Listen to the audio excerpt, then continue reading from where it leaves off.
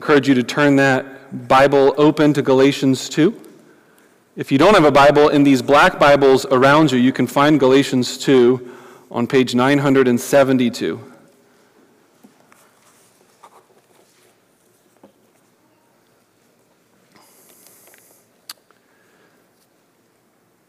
For this morning's message, I would like to follow a different pattern or structure than what I'm normally accustomed to. So I'm going to begin by telling a parable that I made up, like an illustrative story, and then I want us to see how that illustrative parable relates to our passage, and then we're going to go through our passage, and then I'm going to close with some applications for us. So that's the flow of thought, and I hope that the parable helps get us all on the same page about what's going on here in this section of Scripture. So, here's the parable. We have a church member, his name is Sai, and he recently got baptized, so hopefully you all know who he is. He's from India, and I had the privilege even last night, but in several other occasions, eating some of Sai's delicious cooking. He has worked in different restaurants before, and he makes some really good food, especially Indian food. So I want you to imagine Sai comes to the U.S. because he knows he has this amazing ability to cook Indian food, and he wants to start a restaurant. But there's just one dish that he serves at this restaurant because it's his secret special recipe. He teaches the recipe to a handful of people. He has one key disciple that he teaches this recipe to. This disciple's name is Edmund. And Eddie is another church member of Embassy, and these guys are buddies, so it makes sense that Sai would teach Eddie, if you don't know. And things start to go really well. Here in Chicagoland, the restaurant business that Sai has started with the help of Eddie and their posse and buddies is spreading all over Chicago. And people are finding the beautiful, wonderful taste of this Indian food as like none other that they've ever experienced. And so it is a hit. It is a success. Years later, as Sai returned back to India, he made one quick trip. So he's in India. Eddie's running the show here in Chicago and spreading more and more restaurants and stores. But there's an encounter that Sai has as he makes a trip back to the States. And he runs into a guy, and we're going to call him Ronald McDonald, because Ronald McDonald's the CEO of this big company called McDonald's, and they're a huge competitor to the Sai restaurant. And so Sai runs into Ronald McDonald, and he shares with him his special dish and recipe, and Ronald McDonald gets converted. He turns away from burgers and cow, and he starts making chicken, and he starts saying, I want to help you make so many restaurants all over the United States and all over the world. It is my passion to share this recipe with the world. And so this starts a new enterprise. At this point, Sai has been able to encourage not just Eddie in Chicagoland, but now all over the world, and business is growing like crazy. And you all know Ronald McDonald. Like, McDonald's are everywhere. This guy is an expert at marketing and getting everybody into his stores.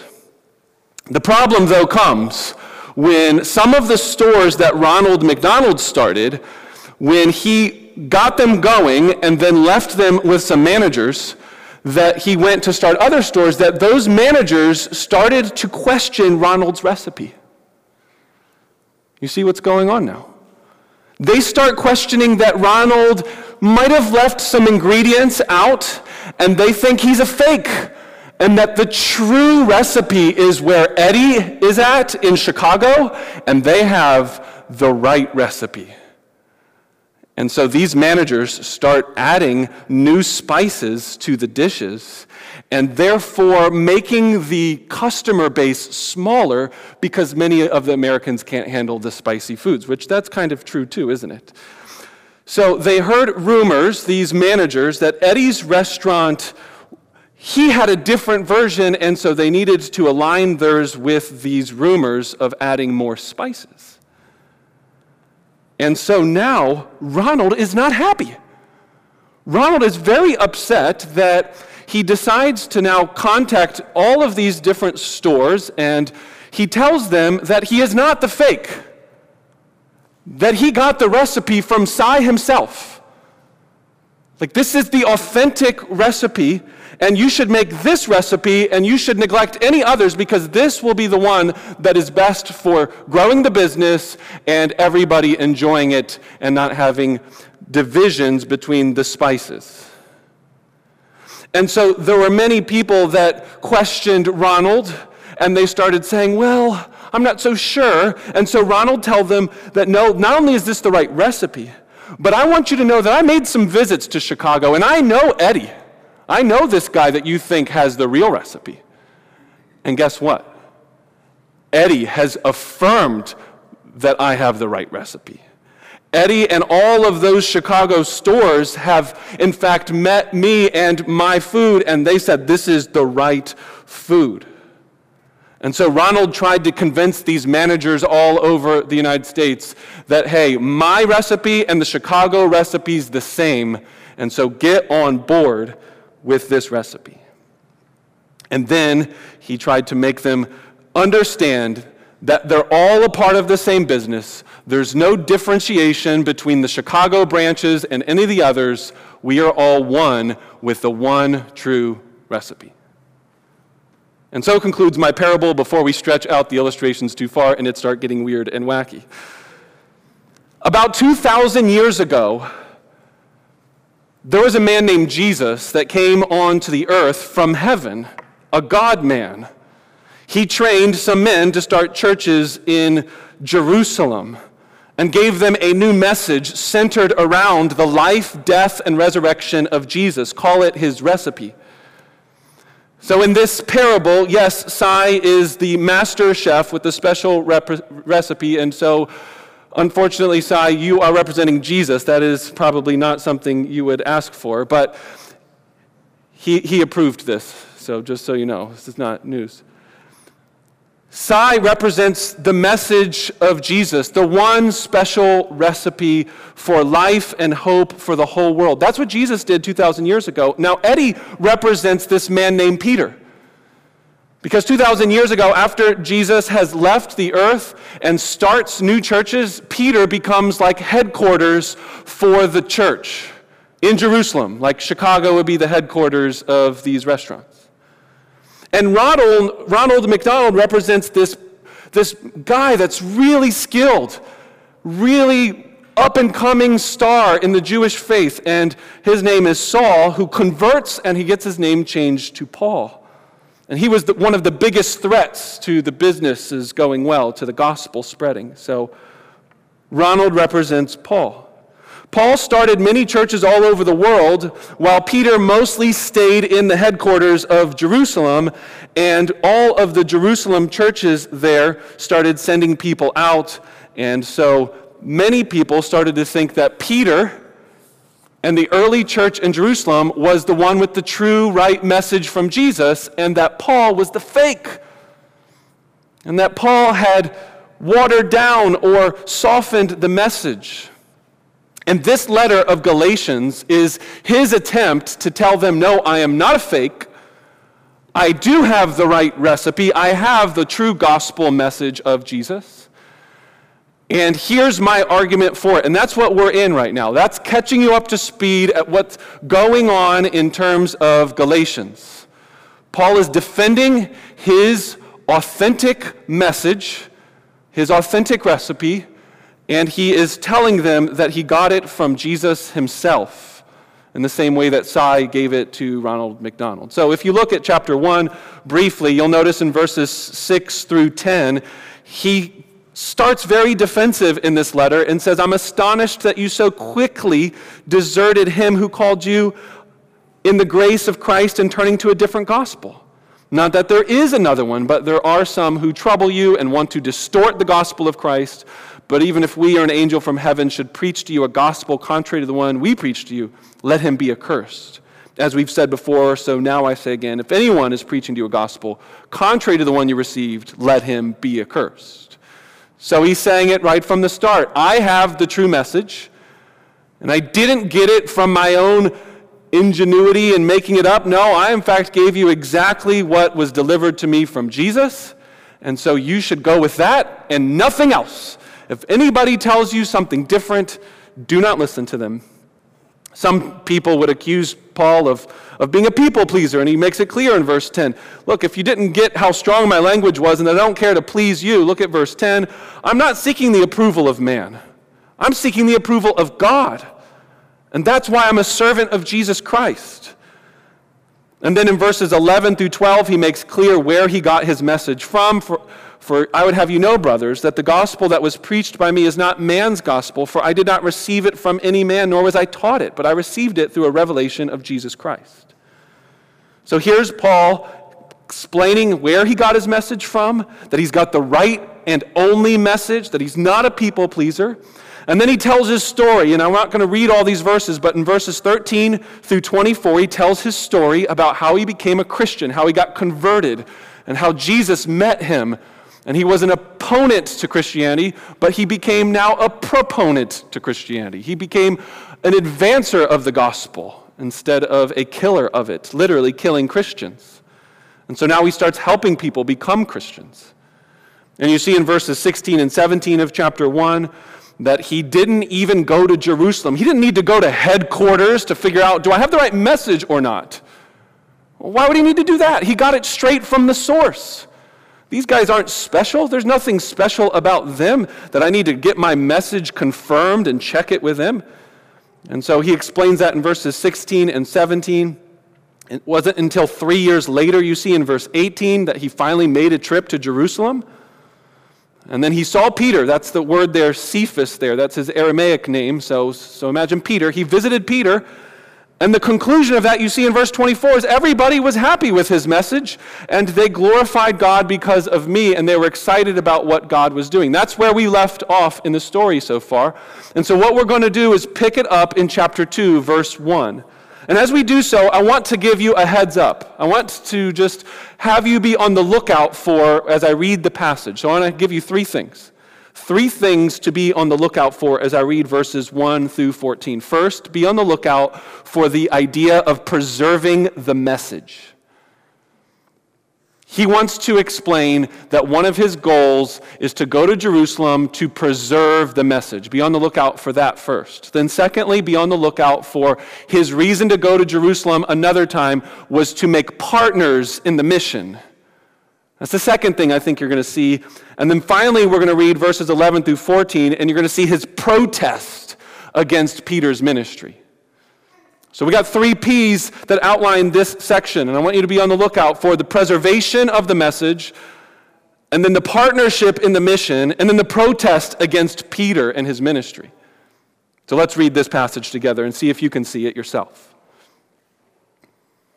Then after 14 years, I went up again to Jerusalem with Barnabas, taking Titus along with me. I went up because of a revelation and set before them being the apostles, though privately before those who seemed influential. I set before them the gospel that I proclaim among the Gentiles, in order to make sure that I was not running or had not run in vain.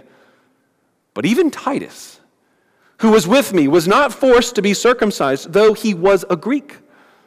Yet because of false brothers, secretly brought in, who slipped in to spy out our freedom that we have in Christ Jesus, so that they might bring us into slavery. To them we did not yield in submission even for a moment, so that the truth of the gospel might be preserved for you. That's section 1. The preservation of the gospel. Section 2, starting in verse 6. And from those who seem to be influential, what they were makes no difference to me. God shows no partiality. Those, I say, who seemed influential, they added nothing to me. On the contrary, when they saw that I had been entrusted with the gospel to the uncircumcised, just as Peter had been entrusted with the gospel to the circumcised, for he who worked through Peter for his apostolic ministry to the circumcised, worked also through me for mine to the Gentiles. And when James and Cephas, that's Peter, when James and Peter and John, who seemed to be pillars, perceived that the grace that was given to me, They have gave the right hand of fellowship to Barnabas and me, that we should go to the Gentiles, and they to the circumcised. Only they asked us to remember the poor, the very thing I was eager to do. And so now he has partners in the mission. Finally, let's look at verses 11 through 14. The protest. But when Cephas, that is Peter, came to Antioch, I opposed him to his face, because he stood condemned. For before certain men came from James, he was eating with Gentiles. But when they came, he drew back and separated himself, fearing the circumcision party. And the rest of the Jews acted hypocritically along with him, so that even Barnabas was led astray by their hypocrisy. But when I saw that their conduct was not in step with the truth of the gospel, I said to Cephas before them all, if you, though a Jew, live like a Gentile and not like a Jew, how can you force the Gentiles to live like Jews? And there's his protest against Peter.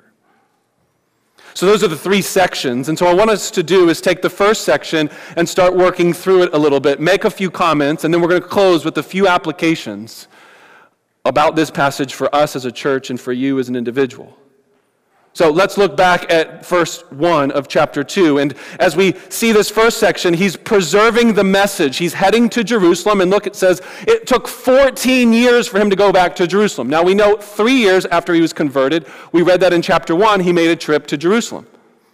Then we know in Acts chapter 11 that there's a second trip that happened in Jerusalem by Paul. And it could be that that's what's being referred to here, or it could be the third trip that was made in Acts chapter 15. There's all kinds of debates about which one it is. I don't want to waste your time with that, but either one, it's Acts 11 or Acts 15. If you want my answer, I think it's Acts 11, because there was a great famine in the land, and there was a prophet named Agabus that made a revelation that said, hey, you need to go to Jerusalem. So it kind of matches well, but there's other things that match with Acts 15. The point is he did not go because he thought, it's been 14 years and I've never really conferred with Peter really thoroughly about my gospel. I only spent 15 days with him. Maybe I need to go back to Jerusalem and really get things sorted out. No, that's not why he went. He tells you right from the start, I went to Jerusalem 14 years later with Barnabas and Titus with me because, what's the answer he gave? Because Jesus told me to. Because of a revelation. Because God in his Spirit led me to go back to Jerusalem. Not because I felt insecure about my message. I was confident that I had the right message. He had the right recipe. There was nothing that he had any doubts about that. And so that's what he's saying right from the start. Don't need to go there to check things with them. I need to go there to make sure the message is pure, not my message, their message. And that's why there's this little tidbit. And so I brought along this guy named Titus. And as you keep reading the story, you realize that that's a bold move. Barnabas is a Jew, a circumcised Jew. Titus is a Greek, an uncircumcised non-Jew. And all this controversy starts brewing around these churches about, do Christians need to be Jewish converts first and then become Christians? Or can they just become Christians and believe in Jesus and not have to get circumcised? That's the debate that's going on, and you're starting to get introduced to it here in Galatians 2. And guess what, friends? For the next several weeks, if you keep coming back to church, we're going to talk a lot about circumcision. So you're welcome for Galatians. And it's going to get a little crazy in the later chapter, actually, but I'll save that for another day. Anyway, here's what he's doing. He is going because of a revelation, and he's bringing along Titus, and it's a little bit of a test. Are they going to require Titus to be circumcised? Let's see what happens. So, let's keep reading. Here in verse 2. And set before them, though privately before those who seemed influential, and that's again why I think it's Acts 11, because Acts 15 was very public, and this is private. So, though privately before those who seemed influential, the gospel that I proclaim among the Gentiles, in order to make sure that I was not running or had not run in vain. There's purpose statement number 2. Why did he go to Jerusalem? We saw in verse 1, because of a revelation. Now we see in verse 2 another reason, and it's so that I do not run in vain. So that my ministry is not a waste. so I'm not wasting my time. Now, many people get confused here, like, wait a second. Didn't you just belabor the point that he did not go to make sure he had the right message? And when you read verse 2, it kind of sounds like, yeah, so I went to make sure I had the right message and wasn't like screwing things up and, wasting my time. That's not what he's saying. It would make no sense to read chapter 1 and say, I did not need those apostles. I did not need to consult anyone. I got my message from Jesus. I know it's the right one. Oh yeah, and then 14 years later, I kind of needed to see if I had the right one. Now, if that were you, if you were writing a letter, do you think that you would want people to read it and be like, yeah, this person makes no sense and they're illogical and they're basically an idiot? Like, no, give Paul the benefit of the doubt. What he's saying here has nothing to do with doubting his message. It's doubting their message and making sure that they're on the same page. Because think about it like this. If Jerusalem is headquarters of Christianity at the time, and they're giving a different message that circumcision is necessary, that's going to mess up Paul's ministry. And he wants to make sure that's not the case and wants to make sure that everybody's on the same page so that Christianity flourishes and the name of Jesus flourishes all over. And there's no, well, Paul's going this way and Peter's going this way. No, we're all going the same direction. So he wants to make sure he's not wasting his time because his ministry is now going to be taken over by all these Peter followers later. That's why he's going, and that's why he says, not running in vain. So, move on to verse 3. But even Titus, who was with me, was not forced to be circumcised, though he was a Greek. So he brought a test with him. Hey, I wonder what they're going to do with Titus. They're going to make him get circumcised? And the answer was no. And he's now sharing that information to a church in Galatia. So Galatia would be southern Turkey is where I think these churches were. Lydia, there's in Acts chapter 13 and 14, you see the different towns in southern Galatia where he was. And in those places, he's writing these letters to these churches and telling them, hey, this is the true message, and circumcision is not required. And his point here is to say, if circumcision was required, then why did Titus not get circumcised by even the Jerusalem apostles? And so, it's a pretty convincing point, isn't it? If you're following the rumors that, hey, Peter and those guys require circumcision, well, no, they didn't. Titus didn't get circumcised. Let's pick it up now in verse 4.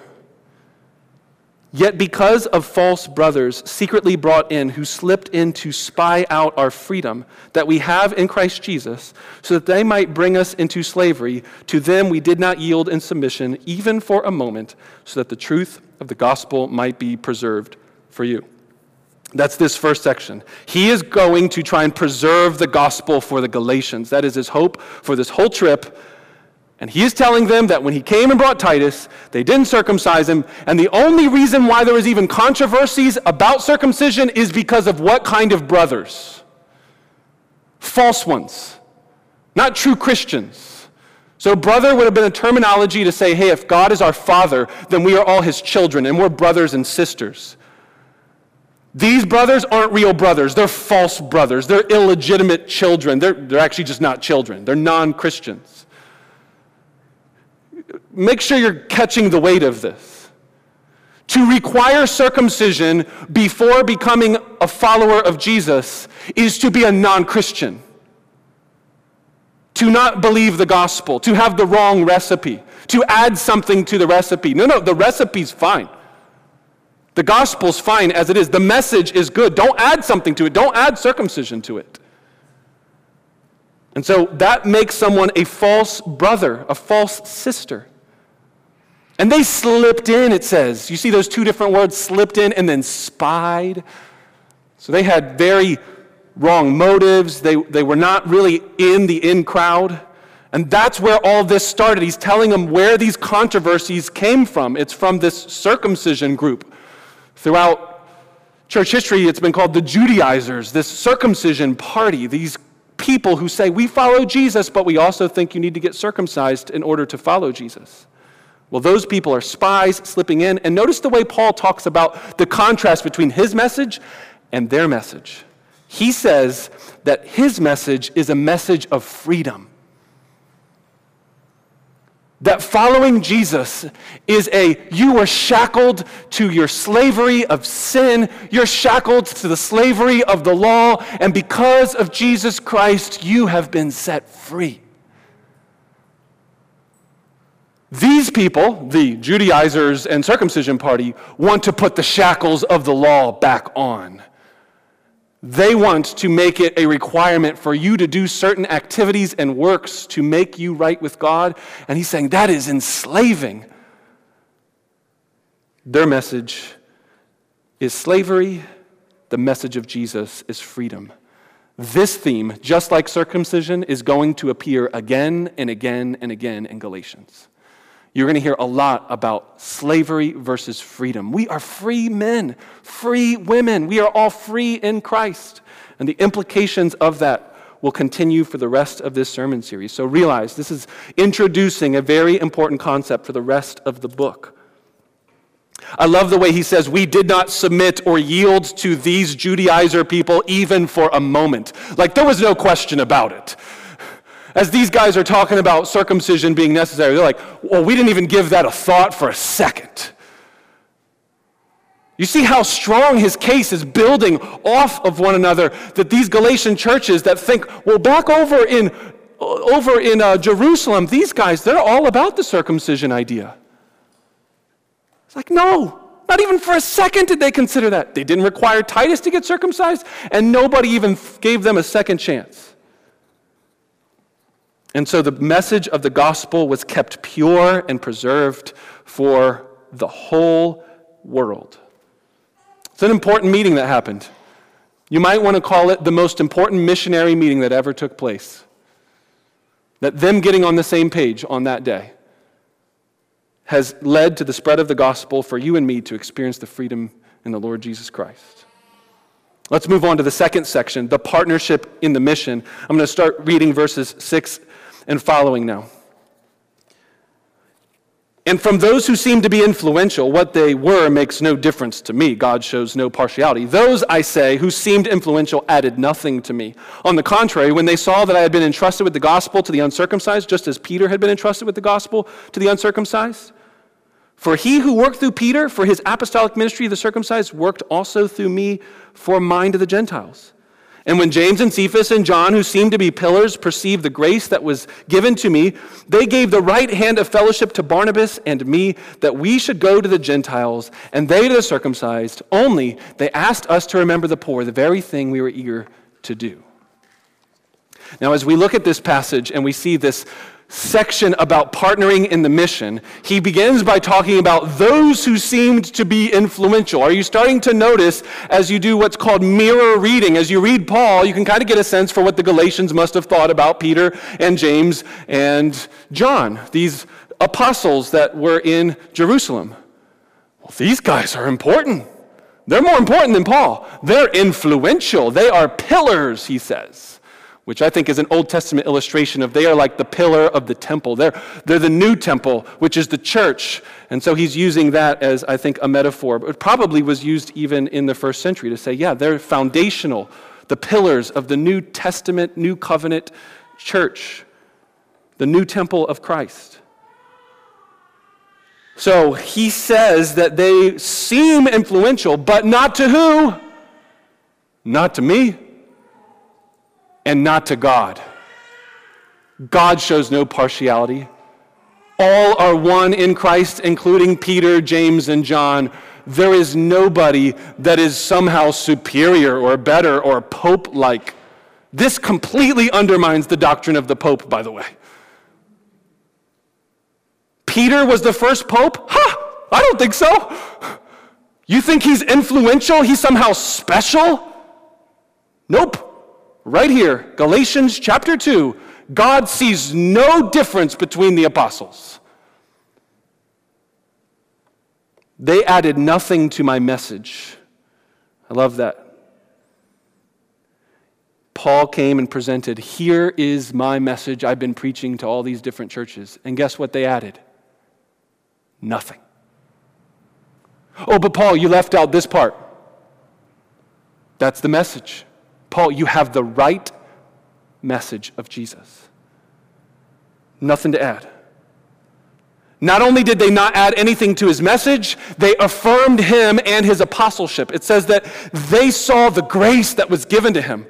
They saw that this man was transformed. He went from a Christian killer to a Christian maker of disciples, greatest missionary in the early church. And he says that these pillars are my now new partners.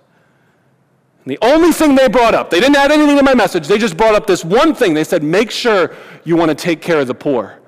And Paul says, that's the very thing I was eager to do, which is why I think, again, this is the Acts 11 occurrence to going to Jerusalem, because if there was a famine in the land and there was a lot of poor people, and Paul was known for going around and raising funds to help for poor Christians that couldn't eat, it's like, well, I was already doing that. I was already raising funds. So yeah, I was eager to care for the poor. So when they gave me that little reminder, I'm like, oh yeah, that's right. Let's care for the poor. And so now they're partners in ministry. Notice he says they gave the right hand of fellowship, meaning that they're now business partners in this ministry called making disciples for Jesus. So it's like Cy commissions Eddie, and then Cy commissions Ronald McDonald, and now Eddie and Ronald McDonald. They're partners, and they're on the same team together. That's what's going on. Last section. Not only did he preserve the message with the Titus test, but he got partners with the apostles, and he takes it one step further. Like, if his argument has not been good enough at this point that, guys, I am a legit apostle, he then goes to Peter himself and confronts him, and that's his opposition to Peter's section, the rebuke, the protest against Peter's ministry. Let's read that one more time.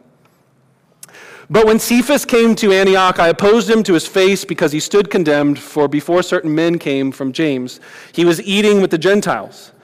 But when they came, he drew back and separated himself, fearing the circumcision party, and the rest of the Jews acted hypocritically along with him.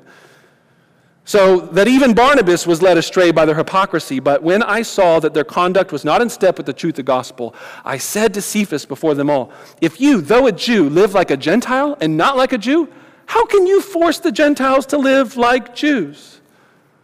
And I actually think that speech goes on into next week's message, but we needed to break it somewhere and not make this go on for an hour and 5 minutes like last week's message. But it was good last week. It's just a funny joke. Anyway, maybe not too funny. So we're cutting it off there. Peter is getting confronted by Paul, and you see right from verse 11, he said, I came to his face because he stood condemned. He's guilty. And what was he guilty for? For eating food with Gentiles at one point, and that was the reading you had earlier from Acts chapter 10 when Carl came up and read to us. Peter gets it. He gets a vision from God, and he sees everything now is clean, and there's no clean and unclean animals, and the new covenant is now established, and the old covenant is done away with. And so now we can eat pork, and we can eat beef, and we can eat shellfish, and we can eat all kinds of things that we weren't allowed to eat, and we can eat not just those foods, but we can eat those things with Gentiles. And so there's this guy named Cornelius, and he's a Greek, and so now Peter and Cornelius are together. So in Acts chapter 10, Peter has this turning point where he's not just solely a Jewish guy, he's now participating in meals and fellowship with Jews and Gentiles, Jews and non-Jews. But then, some people come from the circumcision party, and he starts to get a little afraid. Oh no, what if I don't make them happy? And so fear of man kicks in. And he's now afraid of what they're going to think or what they're going to do, or maybe even persecution. Who knows what fear is at the core here. But what we do know is he says, fearing the circumcision party in verse 12, he drew back and separated and only ate with Jewish people.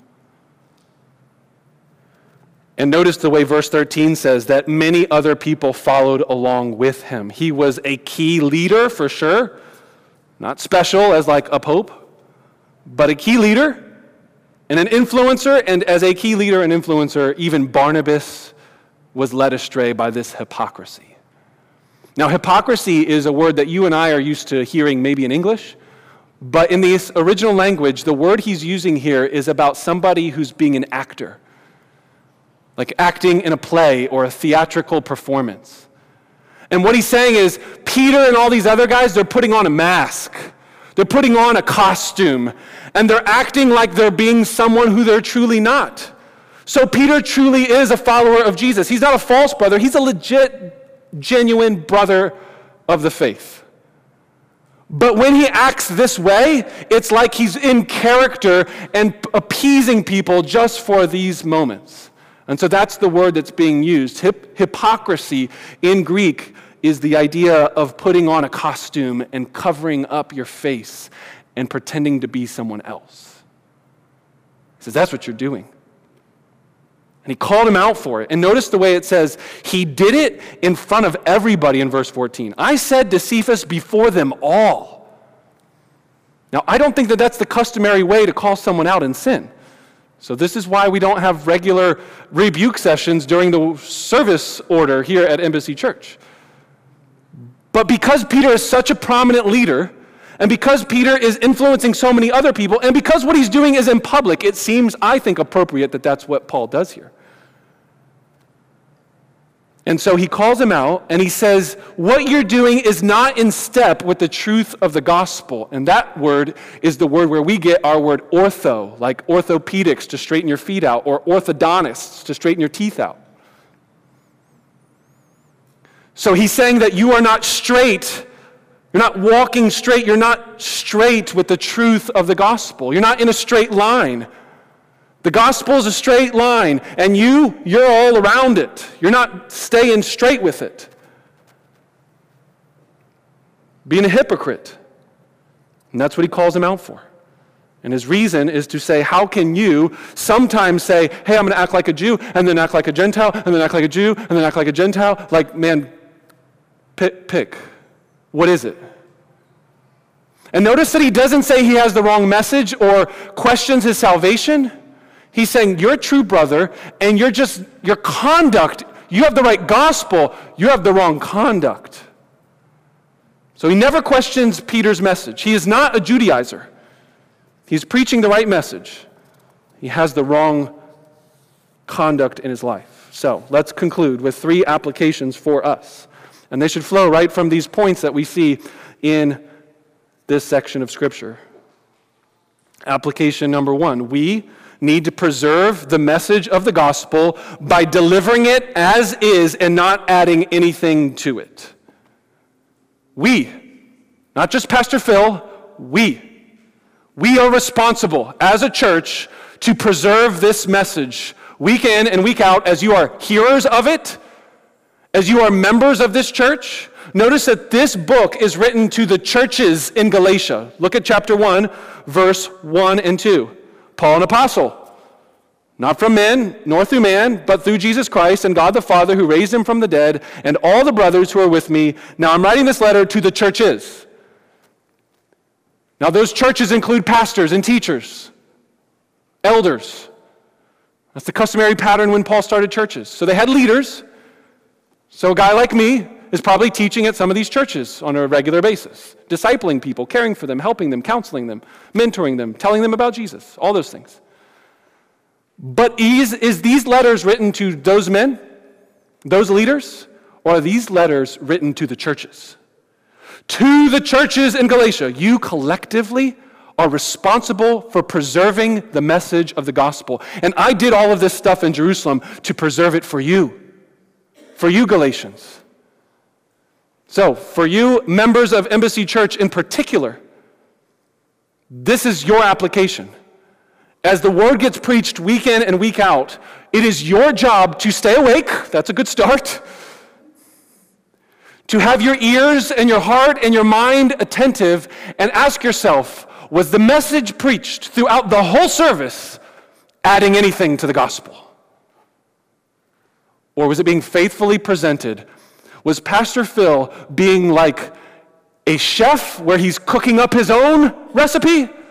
Or like a waiter coming and just delivering it? Which one should we be? You know, the Mona Lisa picture, you guys know that famous painting?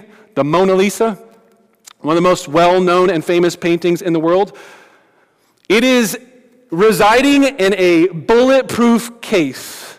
It's considered to be one of the most precious paintings in the last centuries. It has moved twice from its current location in that bulletproof case, once in 1963 to Washington, D.C., and once to Tokyo in 1974. So imagine with me. Could you imagine being the messengers, the carriers of the painting? And you take it out of the bulletproof case, and you decide, Mona Lisa needs a little lipstick. I don't think I really like her hair here. We should preserve the message the same way you should preserve a painting made by men, with uttermost care, as if your life depends on it, as if this is the most important responsibility you have as a member of this church, is to preserve the message of the gospel. Do not add anything to it. Do not allow me to add anything to it, or any other preacher, speaker, scripture reader, prayer, song deliverer, whatever. This service, week in and week out, needs to just present. Here's the message. And here's the message in a nutshell. The God of the world created heaven and earth.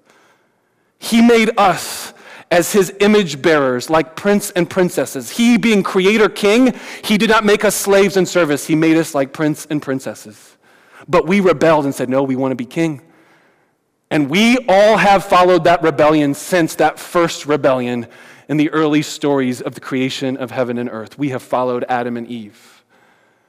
And so therefore the world has been subjected to sin and rebellion and evil and suffering because we have rebelled against the King of the universe's commands and his ways, and we think our ways are better. And so the world, as you look around it, is full of evil. It is full of badness all the time. Just recently I was listening to one pastor who said that in England he would regularly use this illustration. He'd say, some people don't think that badness is in the world. Like that people are generally good people. I'm sure some of you have heard that. Maybe even some of you now are thinking that. And then he says, I want all of you right now to reach down into your pocket. How many of you hold keys in your purses or in your pockets? If the world's full of a bunch of good people, why do you got keys?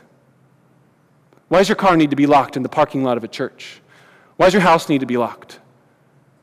Because you don't truly believe people are just generally good. Because you know that the world is full of a lot of sin and badness. That's why you hold keys. Even if you don't want to admit it. Deep down, you all know that this world is full of pain and suffering. It is full of evil. And you have contributed to it in your own heart. And God gave us his law to only reveal how bad we truly are. And so God gave us the 10 Commandments as we studied recently. He gave us his law, and we realized we can't obey the law because of the sin in our hearts. And so God brings us something else, not just laws. He gives us the lawgiver himself. Jesus comes into the earth, born of a virgin, born completely pure, no sin in his heart. He lives a perfect life. He dies a death on the cross that he did not deserve. It's the death that you deserved. And on that cross, he bore all the shame, all the slavery, all the guilt, so that we could sing songs like today, "O sinner, come home. Lay down your burdens. Come home." And receive a gift of salvation. It's a free gift. There's nothing that is added to the gift and the work that Jesus did on the cross for us. He was buried. He was truly dead, stayed dead for 3 days in the ground. Triumphantly on that first Easter Sunday, he rose again over death, over evil. Evil in your heart, evil in the world. And he promised that after he ascended to heaven and sits at the right hand of the Father, he says, I have all authority over heaven and earth. I have completely conquered even death itself. And so now I want you to go make disciples, and then I'm going to return and renew everything. That, my friends, is the gospel. That's what we here at Embassy, in summary, believe about the message of the Bible. And did you notice that that message says if you would believe in Jesus, receive a free gift, then you could be saved? If you just receive freedom this morning and not slavery, then you could have a whole new life, that God would even put his Spirit inside of you? This is a glorious message. Why would you want to add anything to it? You can't. You add some more spices to the recipe, you mess it up. So don't do it. That's point number one. We must preserve the message by delivering it as waiters, as servants, and not adding anything to it. Point number 2. We must partner with others in the mission field so that we can make disciples of all peoples, of all nations, Jew and Gentile, rich and poor. We as a church are not all by ourselves. We pray for other churches. We cooperate with other churches locally, nationally, and globally.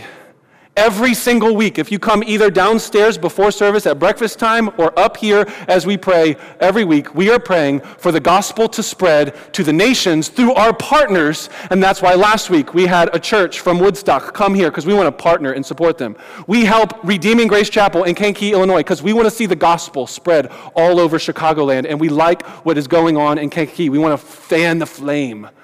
We have a network that helps encourage me as a pastor and does different events and things throughout Chicagoland called the Chicagoland Gospel Network. And we cooperate and help other churches. We've given finances to that network. We have done things to help support the praying, the supporting, and the help of churches, not just here at Embassy.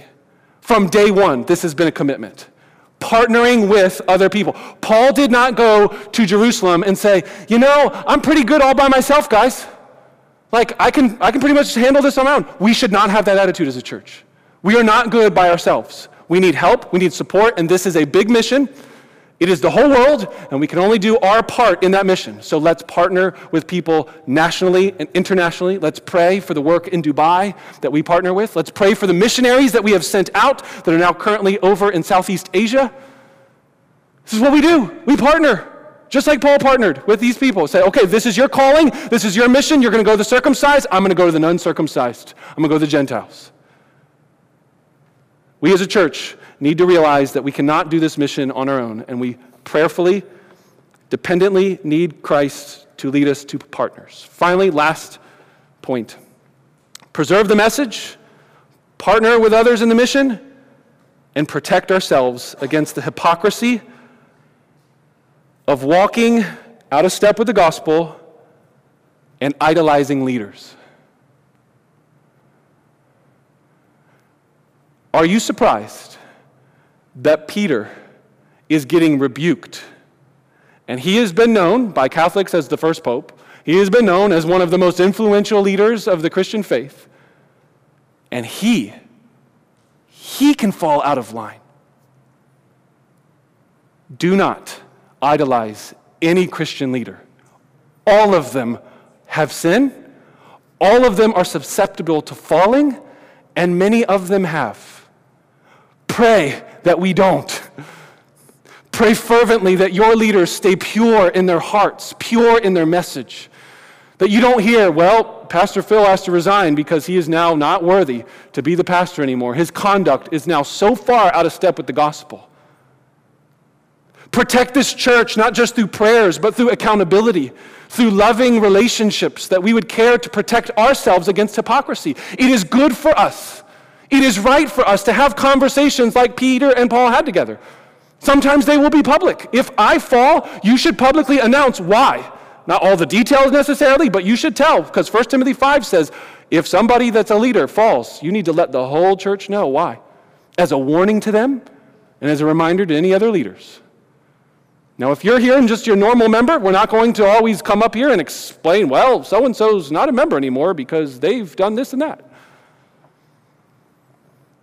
But it is right for us to have relationships where we protest, where we get in the face of. I opposed him to his face. We don't have to be jerks about it. That doesn't need to be your spiritual calling. Hey, that's my calling. I'm going to be the one that's always telling people what to do. No, probably not. You're probably the worst person to do it. But it should be done in love, in gentleness, and in fact, we're going to hear more about this in Galatians chapter 6. If any brother is caught in a sin, you who are spiritual should go and try and restore the brother, but watch out yourself. So there'll be more of this to come.